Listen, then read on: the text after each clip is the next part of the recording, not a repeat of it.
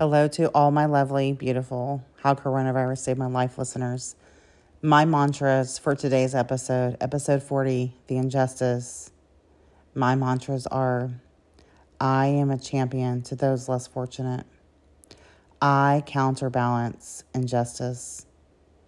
I had to witness injustice on a daily basis in childhood in order to care about it. I am beautiful, I am powerful, and I am limitless. And so are you. Welcome to the How Coronavirus Saved My Life podcast. My name is Christine. I'm a mental health nurse practitioner who got coronavirus in April of 2020 and had long COVID symptoms for months. I couldn't figure out why I wasn't getting better until I healed myself through unwinding my childhood conditioning.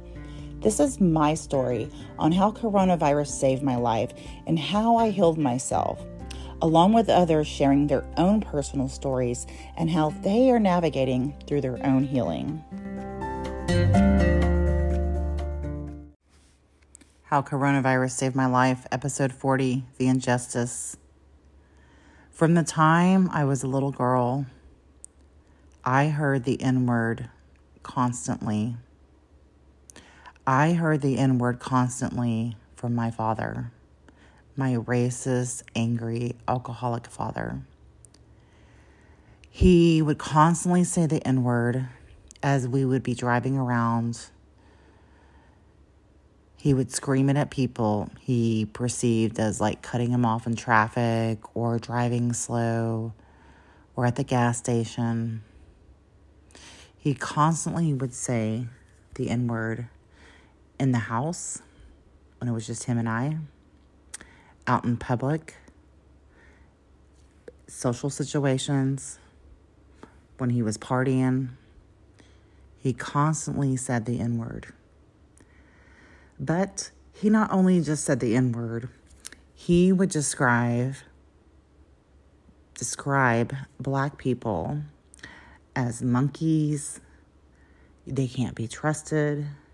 They're going to steal. They're uneducated. And the way that he would talk about the Black race, it was as if they were subhumans. I remember hearing this word so often, but not that just hearing the word, how the N-word made me feel when he would say it. My body would clench. I felt gross. I'd grab my stomach, hold my stomach. And when you're a child, it's hard to describe what that feeling is. But I remember every time he would say it, I would never respond. I would just look at him and hold my stomach when I was a child, because it was so uncomfortable and indescribable when you're a little child and your brain's not developed. You don't know the words to say. You just know that it feels yucky. Growing up and having a father who wasn't just an alcoholic and using a bunch of drugs and smoking a bunch of cigarettes. Growing up, listening to him constantly talk about Black people as if they're subhumans and animals. It wasn't confusing for me because I knew what he was saying was not true, but it was hard to understand why he felt that way. I could not understand why he felt that way. It was almost like, this isn't right. He's incorrect. And he is so loud when he talks about it. It was just annoying, quite frankly. It was annoying because he was judging people he didn't even know, and judging people with a fact and a belief that he had in his own mind about a particular race. So, witnessing injustice constantly on a daily basis when I was with my father was frustrating for me, because all my other friends' parents were not like this. So it was very disheartening and troubling, because this is my father and I am nothing like that. And it was very disappointing. And so getting around other people's parents who were not like this was probably a good thing for me to see sort of this duality of good people versus evil, disgusting, whatever. But it's so hard for you when you're a child, because this is your father and his beliefs are disgusting. And so it would be super frustrating for me for many, many years having to hear this all the time. And kind of fast forward years later, when I was married to a Mexican, Hispanic, I remember he really wanted family. He really wanted to be around, his family. And I remember one Thanksgiving, we had the basketball game on, and he started saying racial slurs. And the adult me said, "Dad, if you continue to say the N-word, you're going to need to leave." And he didn't say it anymore. So me setting that boundary was super good for me. But back to my childhood, listening, seeing the vitriol of him just saying such awful things to humans he didn't even know was so disturbing for me. As I've gotten older and started my healing journey and questioning things like, why was he like that? For so long, I just would be so grossed out by his view and things like that. But in 2020, I started going, why is he like that? Why is he like this? When I started becoming curious and asking questions, then I could see a different perspective. Not my perspective, his perspective, and how he was raised, and how that racism was so ingrained in him by my grandmother. She told me, my grandmother, his mother, told me when I was in 7th grade, "You're not allowed to swim with black people because it's like bathing with them." I was absolutely horrified when she said this, because at that time I had a lot of black friends and I actually had a crush on a black guy. And so it was so horrifying to me that my grandmother said this to me. It was like, what? I could not understand it at all. And so asking questions and becoming curious about my father's racism was very important for my own healing. And as I've navigated those things and looked at witnessing, hearing, feeling injustice, it was a trauma for me. I did not realize that injustice is a trauma. Injustice is a trauma. Injustice can look like many different things. For myself in particular, it was my father constantly saying the N-word and describing a group of people as subhuman, as dumb, not smart, gonna steal from you. You can't trust them. So that was my injustice. Injustice can also look like you being sexually abused when you're a child and your mother did nothing. Your father did nothing. That's also injustice. So it's so interesting for me and myself and my journey, kind of reflecting back.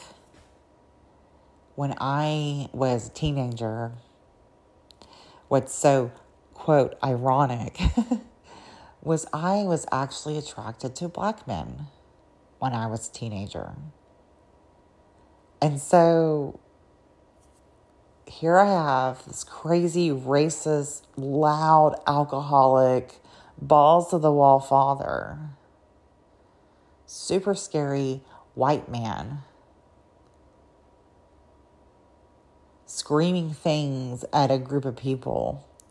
How ironic is it, that I am attracted to black men?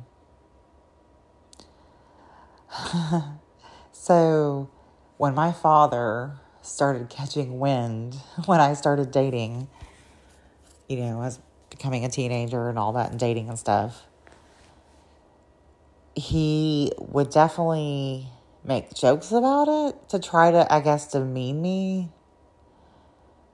and would make jokes about black people and make black jokes, racial jokes that weren't particularly funny. It was uncomfortable. And it's sort of unexplainable because my dad, despite all of his crazy shit, there was a level of him that respected me because he and I could relate to a lot of things and talk about a lot of things. And I wouldn't yell at him or really try to judge him. And it's probably sort of a blurred boundary that my father was sort of look at me as his best friend and listen to his problems, all those kinds of things, his girl problems. I don't think he didn't have a lot of friends. And so I was kind of his friend. But I was also his daughter who was dating black men. And so I remember when I was about 15, 16, I was staying the weekend at his house. And he was definitely drunk and high on some sort of drug and irate. He barged in my room. He took his cowboy boot and started smashing all of my cassette tapes, my music cassette tapes that were predominantly rap music. And he was smashing them. And he had his fist in my face and was like, don't ever bring a black guy here. Don't ever bring, and he would say the N-word, an N-word guy here. And I was frightened. It scared the crap out of me. I thought he was going to punch me. I thought he was going to hit me. But guess what? I didn't change. Despite that threat of violence, it didn't almost, maybe because I was a teenager and felt invincible, I pretty much said, oh well, because I'm going to do what I'm going to do. And so I remember the first time I brought one of my black boyfriends home and who actually smoked weed. My dad smoked a lot of weed and this boyfriend sold weed as well. My dad actually bought weed from him. But after my guy I was dating left the house, my dad said, if you ever bring him here again, I'm going to shoot him in the head. So that did scare me because my dad could be so volatile. He never shot anybody or anything like that, but it was so scary the way he would say things. So, never brought that guy back. Um, but then, when I graduated high school and met my ex-husband, I had met him when I was around 16, 17, and he's Hispanic. My dad refused to go to the wedding because he was Mexican. He was irate. He was so irate that I was, quote, marrying a dirty Mexican. And for me,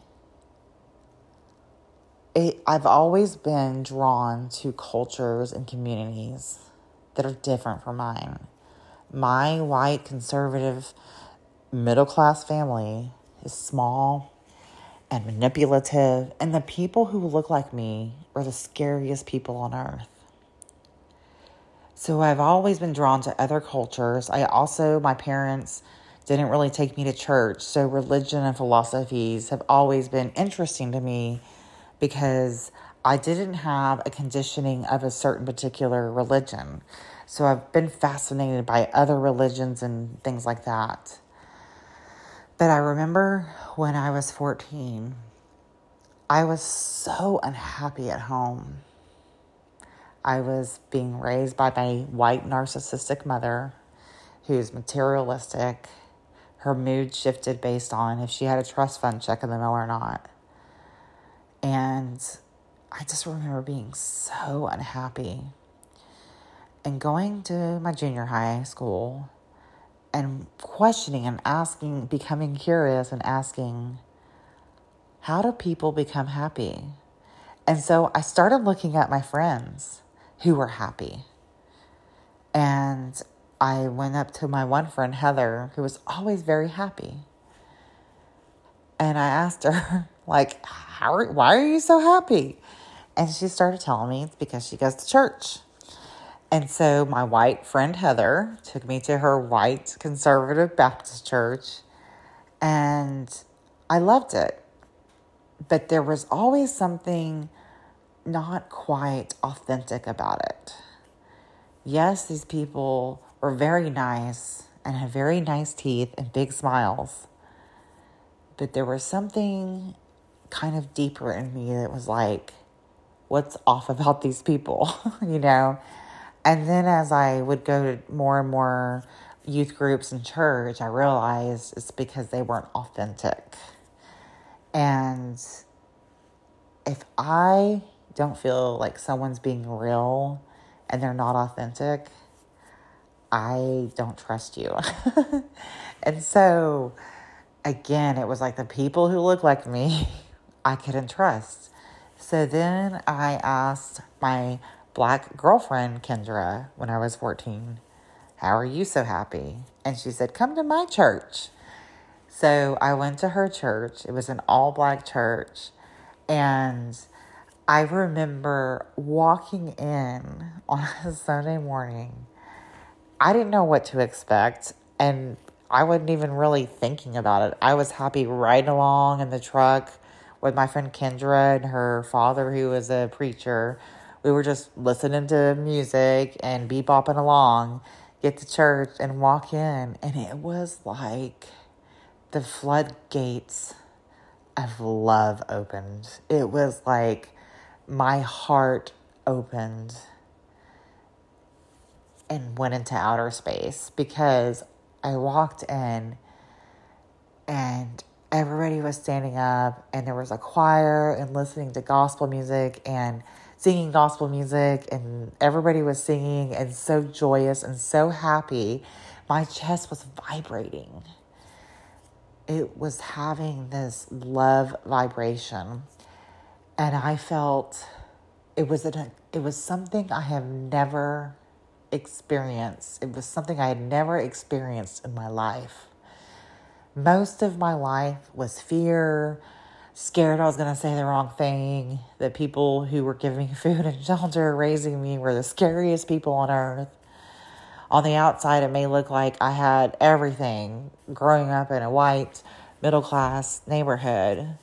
But on the inside of the house was a house of horrors. My mother was super manipulative, gaslighting, just, crumbling my self-esteem on a daily basis, competitive with me. And so And then I had my racist father. So I find it so interesting personally that despite my father's racism and all that, I was curious. I was seeking because it had nothing to do with him. It was my journey. I really wanted to know why people became so happy. How did people become happy?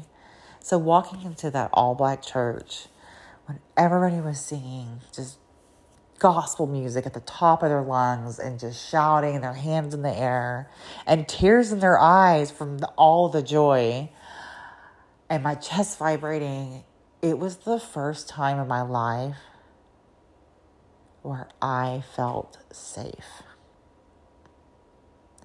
The first time in my white, middle class, being raised by a racist father, was the first time I ever felt safe. It's a moment I will never forget, and it is a moment that changed the course of my life, because as I have now been on my healing journey and asked those questions, why was my dad racist? Blah, blah, blah. I know now for myself, part of the reason why I'm here on this earth is to help find solutions to injustice. I had to witness injustice on a daily basis in order for me to care about it. And injustice came from my father's mouth and transmuted to love from the Black community. How blessed am I to have this group of people who didn't even know me and love me for a moment in time. And so feeling that joy and seeing that love and coming from a higher power was just so special to me. And so wherever I go, I carry that memory with me. And now, as I'm older and I'm a nurse practitioner, a mental health nurse practitioner who works at the county hospital, where I'd probably say half of my clients are Black. Why would I be drawn to a county hospital where some of them are homeless and they got financial constraints? Why would that matter to me? Why would I want to work there? When I was in nursing school, I was a mental health technician at a private hospital that was mostly white people with insurance. And I remember the first time when I was in nursing school and I did clinicals at this county hospital I work at. I remember the first day doing those clinicals and I said, this is my home. Because it's where I felt safe. It's where the love was. It's where I've seen love. And so I am so grateful that my dad was racist. It was important for me to witness injustice, for me to care about Black issues. Now I have clients, Black clients, who come in and they tell me, they can't get their family to understand them. And not just Black clients, Hispanic, whatever, but particularly with this subject, with the Black community. I will have an African-American female sitting in front of me crying because her sister doesn't understand her and won't talk to her. And it's sort of interesting. It's sort of this unspoken trust. How ironic is that? My father would tell me, you can't trust this group of people. But when they walk in, when I have an African-American client walk in, it always makes me smile because they don't know me and they may make assumptions about me. We all make assumptions about people, right? When they come in and they start talking, I just start sharing my own story. I tell them about my racist father. And I tell them about my narcissistic mother. And we talk about how crazy it is that our families were our first bullies. And I reassure them and tell them that, your family most likely is never going to understand you. You're a cycle breaker. You're a cycle starter. Please cry. Please do that. Please release it. Because I've had a lot of African American clients, particularly female, that come in and tell me that their cousin or sister or mother or whatever tells them that they're a crybaby if they cry. I had a client whose husband had died 2 years ago, and she cried on his death anniversary. And she told me her sister said, "Why are you still crying about it?" That is just so devastating. And I know that feeling from my own father, not being supported. So I am grateful for injustice because it is part of my soul's calling. I had to witness injustice on a daily basis for me to care about it. I had to witness injustice for me to find my soul's calling.